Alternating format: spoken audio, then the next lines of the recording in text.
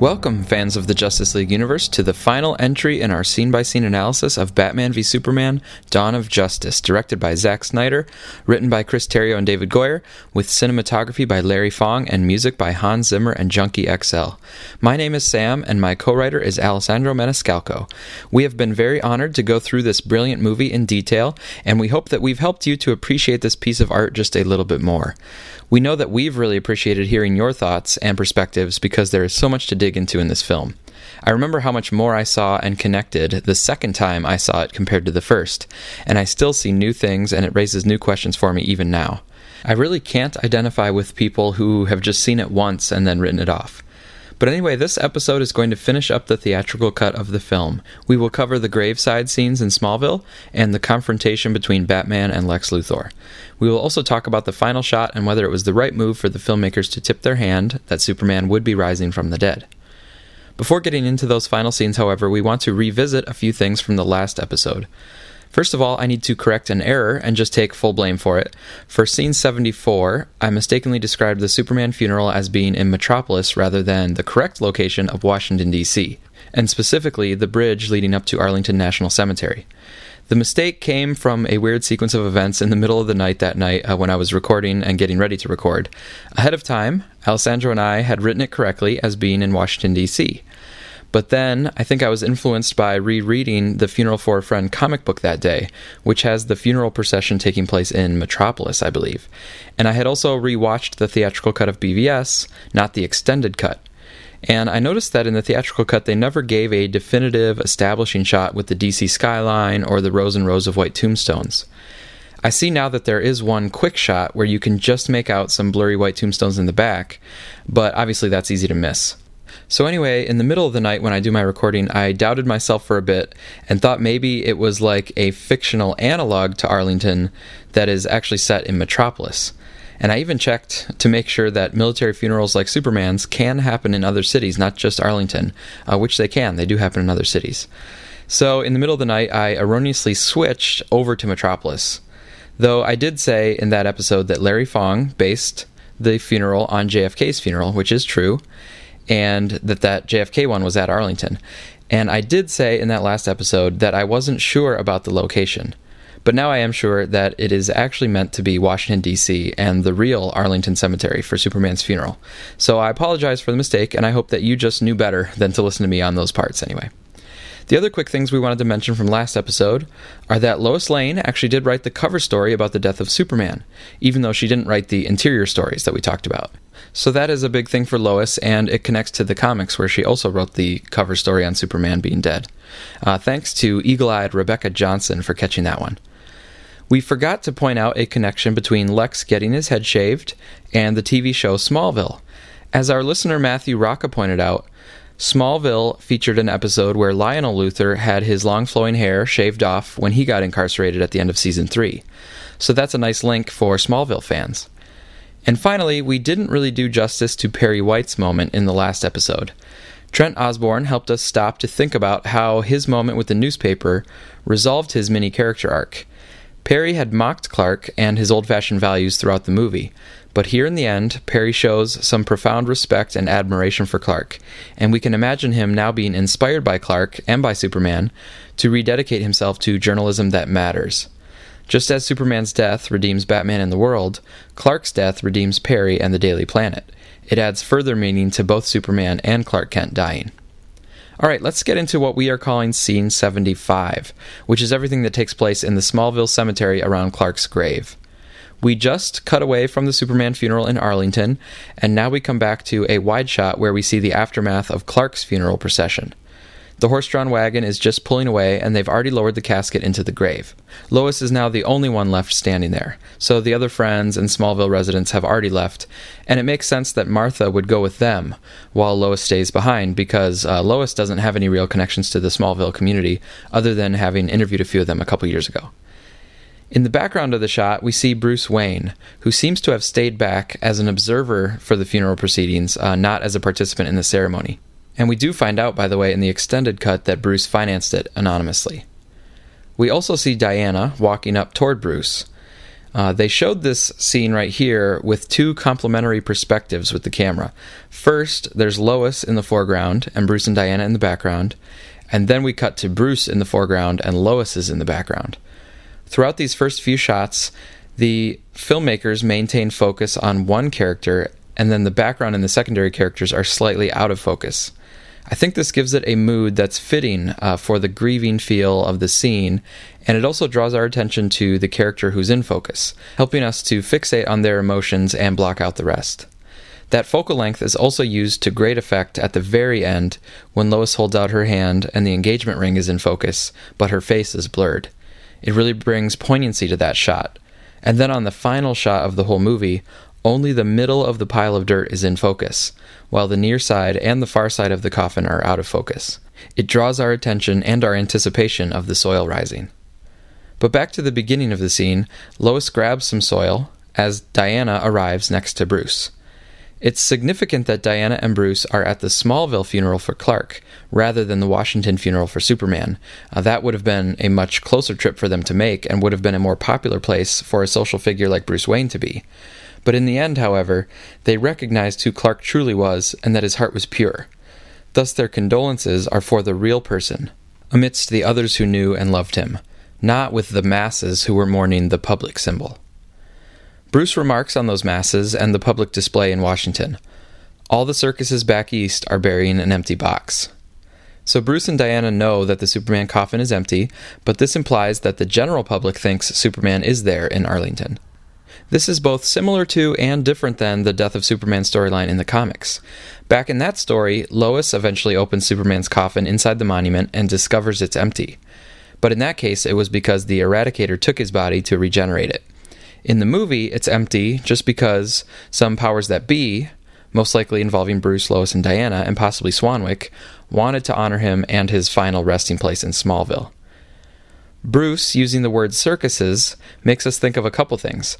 First of all, circuses are associated with clowns, and Batman not only has a dark history with clowns, such as losing Robin, but he also referred specifically to Superman as being dressed like a clown earlier in the movie. Now he respects Superman, but his ire has shifted from Superman to those who are honoring him inadequately or inappropriately. Bruce may also just have a bit of a complex with regard to funerals, because he's had experience with them from a very early age, and so maybe he's quick to deride funerals like he is doing with the funeral activities back in Washington. The circuses line also calls back to the media circuses and the public outcry and prejudice that has been shown throughout the film. The funeral for Superman is now just one more media and public circus. And again, you could say that they are just all jumping onto the next bandwagon, again without knowing the full story, like the media and the public have been doing all along. I think this final media circus is given a different perspective, however, in a few moments when we actually get to go through the crowd and see that this time it's different than the protests and the clickbait headlines. This time, with the sacrifice and death of Superman, we see real people with genuine emotional reactions to Superman's death and his inspirational actions. So more on that when we get to it, but also the funeral in Arlington is more somber and respectful than the media circuses in general, and for example just focuses on the soldiers and not all the camera crews and talking heads and things like that. But right now, Bruce calls it a circus, and then Diana is more forgiving and understanding. She says basically that they don't know any better, so don't hold it against them. They don't know how to honor him except as a soldier. This also makes us wonder how much experience Diana has with soldiers, and maybe honoring fallen soldiers. We saw the photo of her with soldiers in World War I, so her line starts to build a little bit of intrigue about whether there will be some friends of hers who perish in the Wonder Woman solo film. And it might also be that she knows there is no perfect way to honor a soldier or a warrior, with the Amazonians being a warrior culture, but you can't blame people for trying to honor the fallen in the best way that people know how. Our listener, Casper Richter from YouTube, had a few thoughts to share on this line from Diana. Casper wrote, "Clark saved her and the world from the monster and was much more than just a warrior. He loved a human woman, loved his human adoptive mother, and was also visited at his funeral by Lana Lang, who proved his respect, tenderness, understanding, and love for people, especially women, something the Amazon thought men could not do. He was betrayed by the people, Batman, Lex, and the world, but also chose his mother's life rather than his own in the fight against Batman. Superman never called himself a god, but tried to help the world. His example speaks against most gods' lifestyle, and the Amazons and Atlanteans, because they did not meet with the people and they did not try to help most of the world. Diana realizes that she has lost Clark and therefore the man who could have been a true friend to her. I think even Queen Hippolyta would be proud of Clark and see him as more than just a man or a warrior, maybe even as a warrior brother or worthy son of their community who do not usually trust men. Maybe Superman even gave the Amazon and Atlantic people more faith in people because he is the most powerful of both races, but only wanted to be human. I wish there could be a scene between Clark and Hippolyta one day, because Clark can offer hope, not only for humans, but also for the Amazon. So thanks, Casper, for those thoughts on Diana and Clark. After Diana talks about how the people are trying to honor Superman, Bruce opens up about his own decision to honor him. I've failed him in life, I won't fail him in death. This is how he'll honor Superman's memory. And if we think about how emotionally guarded Bruce tends to be, this is really a big step for him to admit his failure during Superman's life. That admission is the first of many indications in this scene that Bruce has made a profound character change. The failure in life we take to mean specifically that Batman made efforts for months to try to kill Superman, rather than dealing with actual threats or being more productive with his time and energy. But the failure is also more generally that Bruce did not uphold the ideal that Superman attempted to inspire. Instead, Batman had been propagating more so the ideals and goals of Lex Luthor. But now that Superman has died, Bruce intends to follow through on the promise of doing good and protecting his brother, as in the Brotherhood of Man. Ironically, he still intends to seek out the other metahumans as Lex had hoped he would, but now Bruce will be recruiting their aid rather than trying to kill them, and now he is willing to ask Diana for help rather than trying to shoulder all the burdens himself. So this is also a conclusion to Bruce and Diana's earlier conversations about boys learning how to share. And thinking back through our past analysis, recall that we talked a lot about how Bruce was struggling to deal with his powerlessness, his sense of failure. Well, now we see that Bruce is still dealing with a little bit of a sense of failure. I failed him in life. But he is now dealing with it and accepting it in a much more healthy way. The bigger point is not to totally avoid failure, because that's impossible, and it's not to ignore your failure, because that's self-delusion. The point is to recognize failures and then deal with them productively, and that's what Bruce is going to start doing now. Bruce says, "Help me find the others like you." So he's actually willing to ask for help, which is definitely a big change for him. And this also connects back to the Justice League files that both he and Diana shared. They know about the others who are like Diana. Diana responds, "Perhaps they don't want to be found." This is a reasonable thought, given the fact that they haven't come out of hiding up to this point. And seeing the way the world had ostracized Superman, they may have been wise to avoid the attention. Diana herself did not want to be involved in the world of man again, trying to keep her existence a secret by figuring out who had possession of her photo. But things have now changed. Doomsday showed the possibility of new threats, and that's what pulled Wonder Woman back into the mix. Plus, of course, Superman's death serves as an inspiration that cuts through the controversy that had surrounded him before now. He has carved forward a path for other metahumans to take up a public role in the world. The other thing that has changed is something that Bruce knows about and others will soon find out about, that with Superman gone, the Earth is vulnerable to new threats. We'll get more on that in a minute with Lex's scene, but Bruce knows that it is now likely that the metahumans will want to be found, and they will have to fight. Bruce then says, "We have to stand together." This is another clear indication of a shift for Bruce from the earlier parts of the movie, because he had been working entirely alone, not even letting Alfred in on his true intentions until he had to. But now Bruce is willing to work together, and he is placing Batman together with the outsiders, rather than being cynical of them. He had been standing in opposition to Superman, and now he wants to stand together. It's a great and simple and meaningful line about standing together. So we're getting more indications of Bruce's character arc resolution, and there are still more indications to come before the end of the movie. He's also setting up the first pieces of his next mission, to recruit and lead what will become the Justice League. And when Batman puts his mind to something, saying that he won't fail in this, you can basically bet money on it. Batman is good for his word once he sets his mind to it. That's part of the character of Batman. And we actually saw that determination on full display here in BVS. It's just that his determination was pointed in a harmful direction. In Justice League, we'll get to see that same dedication and perseverance focused in a more productive direction. For example, trying to convince a pretty tough Arthur Curry that he should join up. And in the special episode that we're going to release later today, our guest on the podcast talks about how Batman's arc from BVS to Justice League will make a lot more sense and feel a lot better once we have seen it through Justice League. But anyway, this exchange also shows one aspect of why it was smart for the filmmakers to kill Superman here. We talked in the Death of Superman episode that it made sense for Superman's arc, even if people didn't expect it based on preconceived notions of how the death is supposed to work and when it's supposed to happen. But here we see that it wasn't just for Superman's arc, it also makes sense as a simultaneous inspiration for the League's formation and a power vacuum that provides the necessity for the League.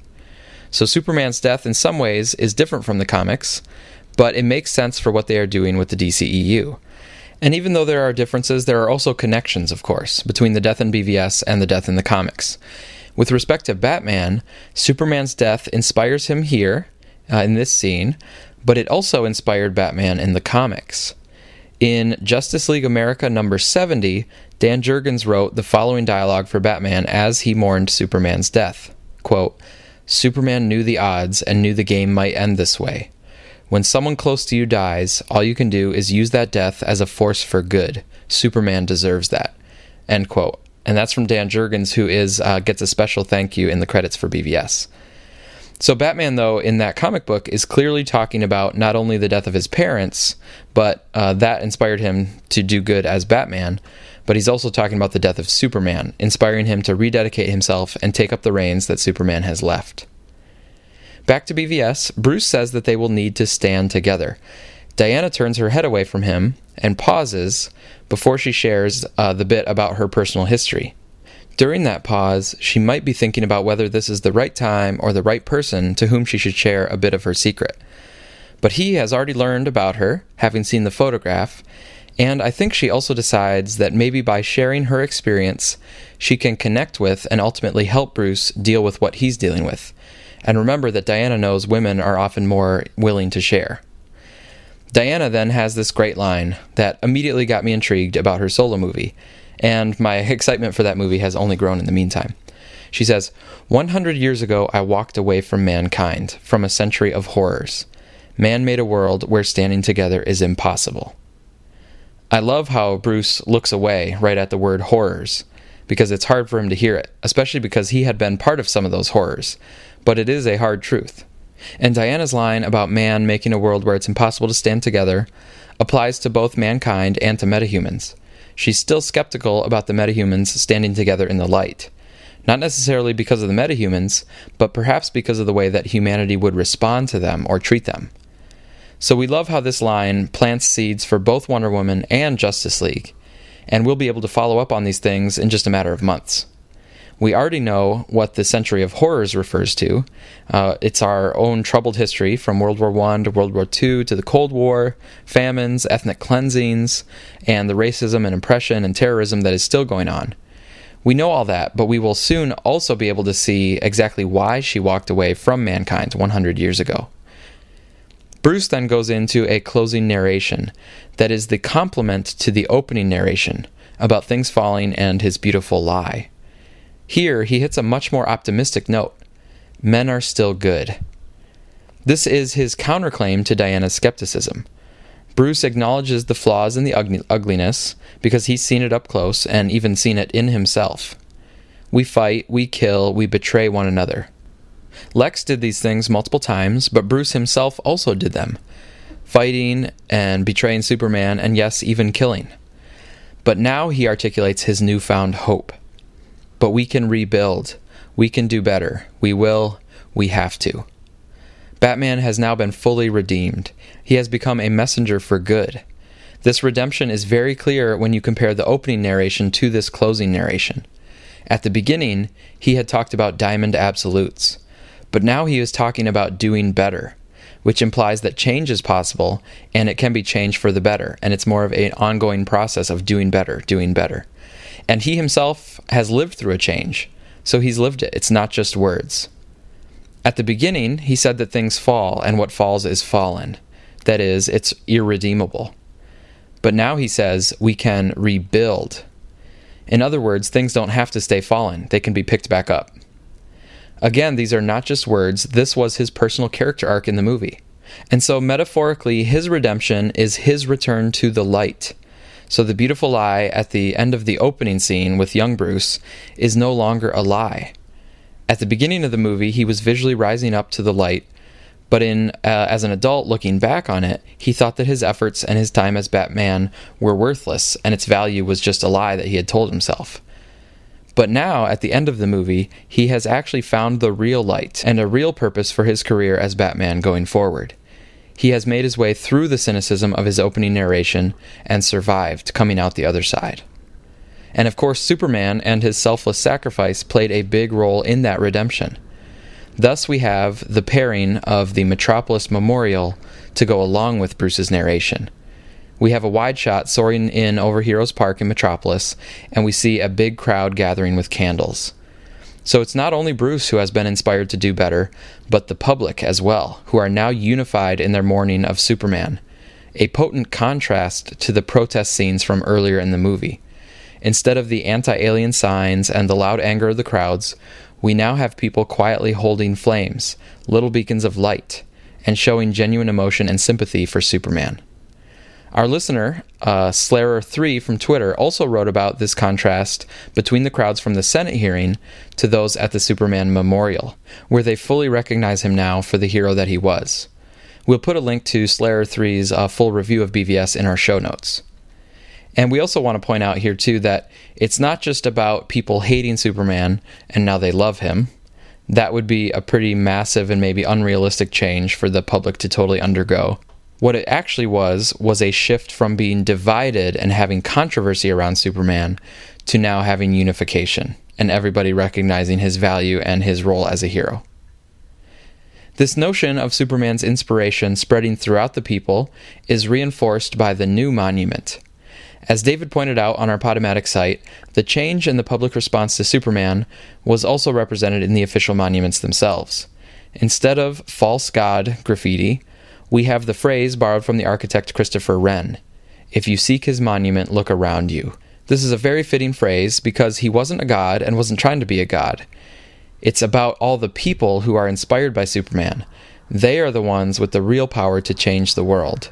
The physical statue is no longer standing, but for those who wish to see the monument, merely look at the world that exists because of Superman's heroism now, and look at the people around you who are inspired by him. There is no need for a statue to remind us to do good. It is within all of us to do good. That's why the filmmakers made a change from the comics. In the comics, there is a big statue of Superman erected in Metropolis after he dies. But in the movie universe, the statue of Superman was erected before he dies, representing kind of the misplaced adoration. That statue is defaced and then destroyed, but it makes way for the true monument, the people who take up the cause of Superman: selflessness, quiet strength, and instinct and courage to help others. If you think about this message together with Bruce's redemptive words, it's hard for me to believe that people still don't see the hope and optimism in this movie. Yes, it goes through dark moments and lots of conflict, but it's for a reason. It's to make this ending that much more meaningful, and to set up Justice League as a film that can continue the momentum established here at the end of BVS. H. Courageous on Tumblr feels the same way as us, that the hope in BVS is really clear in the end. She writes that this final narration from Bruce is some of the most inspiring stuff in any movie ever. She also writes about how we actually need hope like this in today's world, with refugees who have nowhere to turn, protests around the world, and people living in fear. But men are still good. We can rebuild. We can do better. That's hopeful. H. Courageous goes on to say that hope is hard and painful, and sometimes it takes grim determination. It's the will to believe at your lowest, and it's hard. That's what Batman v Superman seeks to show us. Clark brings back hope and dies a hero because goodness will always require sacrifice. Justice has a cost. That's the way of the world. But it's still worth it. That's hope. So we'll post a link to H. Courageous's writing there too. On the technical side of things, I also just want to mention that I like the camera motion here in Metropolis. It's very smooth and there's a continuous push toward the monument itself. first with the helicopter shot moving in, and then by pulling back through the crowd, but the camera is pulling back toward the object of their attention. And then the smooth motions end with the camera pushing in on the S shield. And the way it's framed, we actually see all the flowers around it first, and then we finally see the shield and eventually the message that's written underneath. A very effective moment visually. And the music is great, as usual.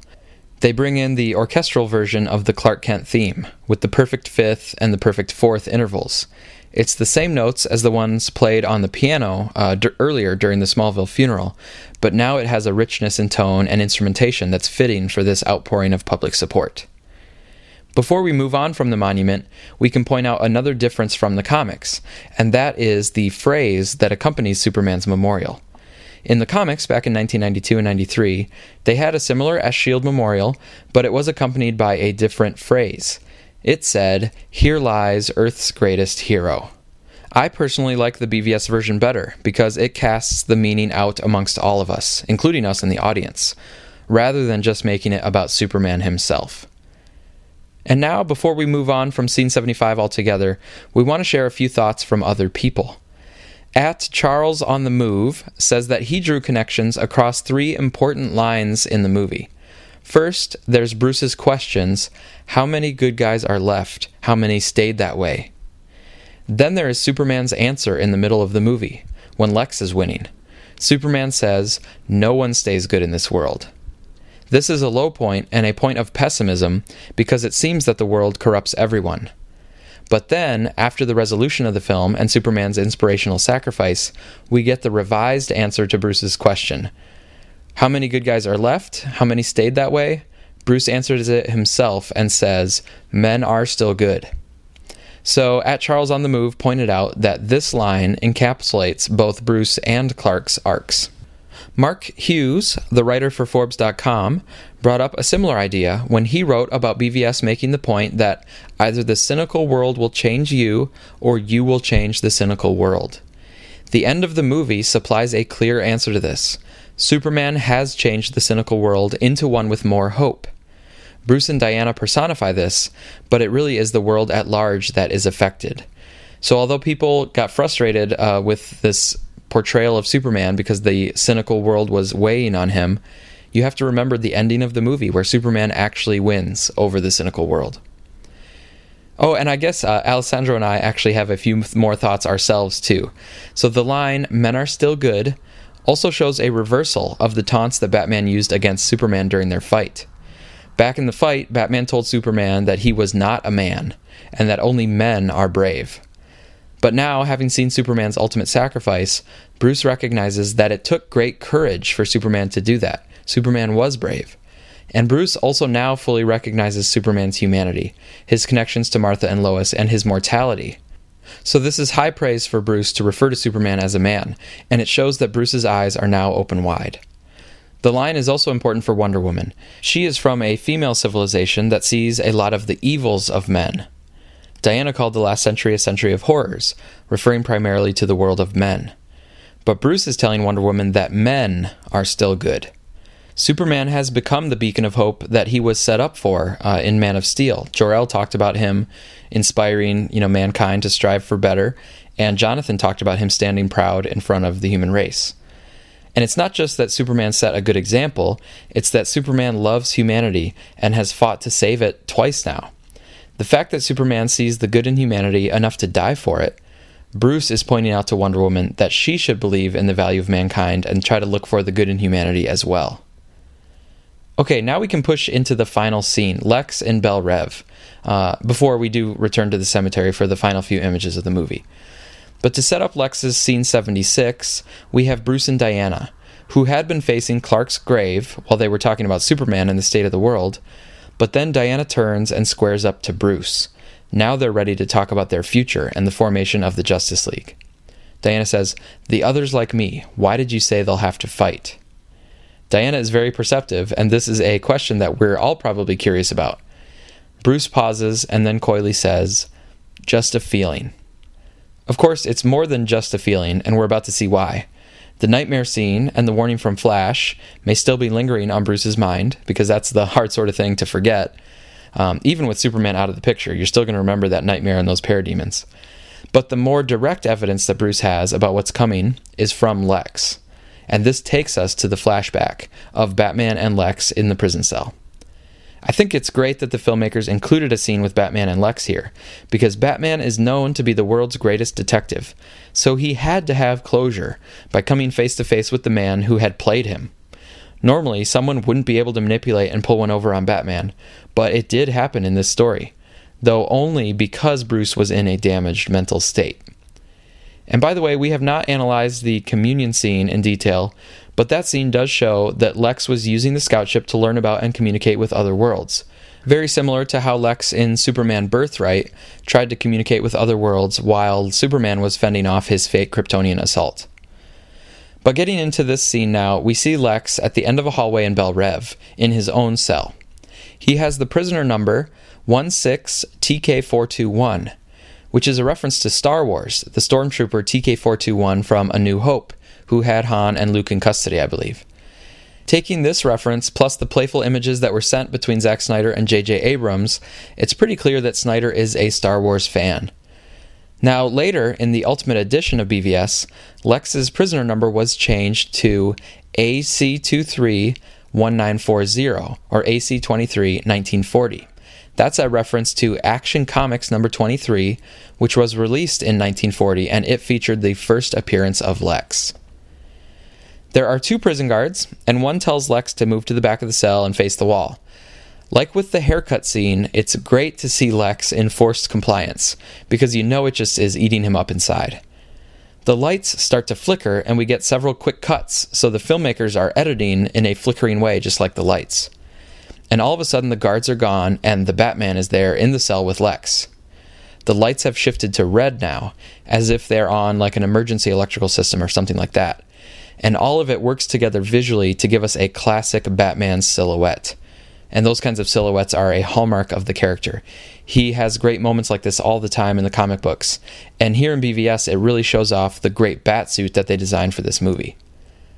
A natural question is, what happened to the prison guards, and how did Batman get in? Well, the prison guards were probably willingly working with Batman, because Lex is the most hated man in the country at the moment.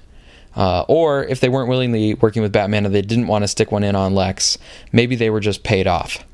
Either way, Batman uses them to make a patented dramatic entrance and to get access to Lex that he definitely wants. After Lex turns around and shows some surprise and fear at being in a cell alone with Batman, Batman steps forward and makes his threat. "Whatever you do, wherever you go, I will be watching you." This line is basically a blend of lyrics from Richard Marx and the Police. But when Batman says it, it sounds awesome and intimidating. And he's talking to a guy who will presumably be in prison for a long time, but Batman is referring to him doing things and going places. So it's not only a general threat from Batman, but it also shows that Batman is suspicious that Lex may try to operate from within the prison, or he may somehow get out of prison, either because of a legal defense paid for from his millions of dollars, or by some sort of escape. Obviously, the prison won't hold Batman out, and he wants to make it clear that whether Lex stays in there or somehow escapes, Batman will be on him. The approach shot where Batman is coming up to Lex is framed and blocked exactly like the shot in the warehouse fight when Batman comes up on the guy who stabbed him. So we, the audience, are subconsciously reminded of Batman's violence back then, and it makes us think that he may be about to do something similar to Lex. Then he pulls out his Red Hot Bat brand, so we have a connection all the way back to Scene 7 with Batman's first appearance in the movie and the bat branding. By this time, however, Lex has recollected his composure and tries to regain the upper hand in the confrontation. He smirks and says, "But the bell's already been rung, and they've heard it." This is Batman's first clue that there is a bigger threat coming. He was certainly already curious about what else Lex managed to do in the scout ship, and now Lex is claiming to have communicated with some unknown enemy. Lex continues, "Out in the dark, among the stars." This indicates that the threat is coming from space, so Batman is probably wondering whether it is maybe more Kryptonians or some other type of alien. This reference to space is a great echo of a line from Man of Steel. In Man of Steel, Jor-El is holding his infant son, just born, and says, "Out there, among the stars, he will live." Now, after Superman has just died, Lex says, "Out in the dark, among the stars, the god is dead." Just one of the many, many ways that Man of Steel and Batman v Superman form, in my opinion, the most cohesive pair of movies ever made. And I'm hoping they are the first two films in a great trilogy. But anyway, the keen listeners will notice that Lex's line wasn't just, "Among the stars, the god is dead." He said, "Ding dong, the god is dead." This is yet another Wizard of Oz reference. It's a rephrasing of the line, "Ding dong, the witch is dead," but in this case, it's a son of a witch, according to Lex. The earlier references to Oz had been mentioning Emerald City when Lex was talking about the kryptonite, and then Perry had talked about Clark kicking his heels together and going back to Kansas. Batman is none too happy with Lex's continued arrogance and threats, and Batman winds up and punches forward with the Bat brand. But in the next shot, we see that he didn't actually hit or brand Lex. He branded the wall over his shoulder. So this gives us even one more indication of Batman having pulled himself out of his vengeful spiral. It is ironic, however, that earlier in the movie, Bruce's rationalization to himself was that Superman was a threat to the world, but now it's actually the absence of Superman that becomes a threat to the world. Batman, after punching the wall, makes a patented exit where he just disappears while Lex is looking away.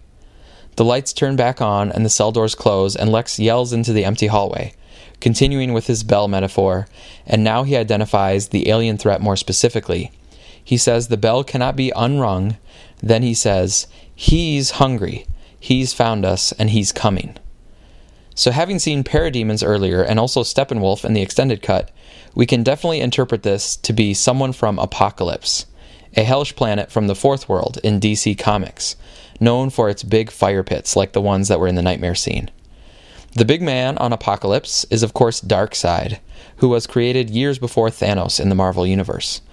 But Lex might also be referring to Steppenwolf, Darkseid's uncle and military leader, who Lex talked to and who will be the antagonist in the Justice League film. Either way, whoever the he is, it's definitely not good for Earth. Lex presses his face against the bars, and we can see his clammy hands in the harsh lighting. Not a pretty look for him, but great lighting here by Larry Fong. Now, with this last part with Lex, Alessandro and I have some different interpretations of Lex's mindset here. To Alessandro, he sees Lex as being genuinely afraid of the forthcoming threat from Apokolips, and he is acting crazy for the benefit of his insanity plea. In the extended cut, Batman specifically references Lex's mental state and says that he can use it to get Lex transferred to Arkham Asylum, which we can all agree does freak Lex out. And by the way, that extended cut scene also has great wordplay by Lex, written by Chris Terrio, slipping in Wayne Manor when he says that civilization is on the wane, manners out the window. But overall, Alessandro sees Lex as concerned for humanity and wishing that mankind had stood together against metahumans and against alien threats. I see it a bit differently. I interpret Lex here as being a mixture of defiant and legitimately crazed, not play acting for the guards. I think he has lost his grip a bit because he never actually came to terms with his feelings of powerlessness, and he doesn't know how to lose. So his mental state actually breaks down in the face of Superman's martyrdom that reversed Lex's ultimate goal. I also see Lex as actually kind of thrilled that the aliens from Apokolips are coming. Like he's yelling after Batman and everyone else, "You'll see, just wait and you'll see."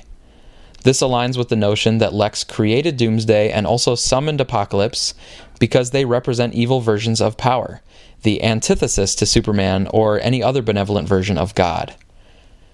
But it's kind of cool here that whichever version of Lex you trace throughout the movie, the version of Lex that wants to stand with humanity and wants to fight or take down metahumans and aliens, or the version of Lex who hates Superman and hates the idea of a kind of perfect, benevolent, powerful God-type figure, and then wants to bring forth Doomsday and wants to bring forth Apokolips as the antithesis to that.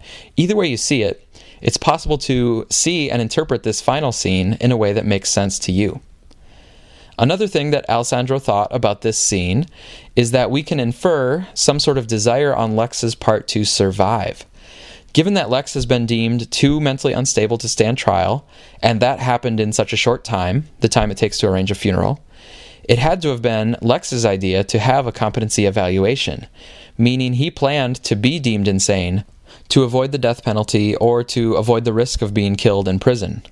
And then if you consider the rumors that Lex maybe will break out of Arkham in the Justice League movie, you have to wonder why he would have allowed himself to be caught in the first place.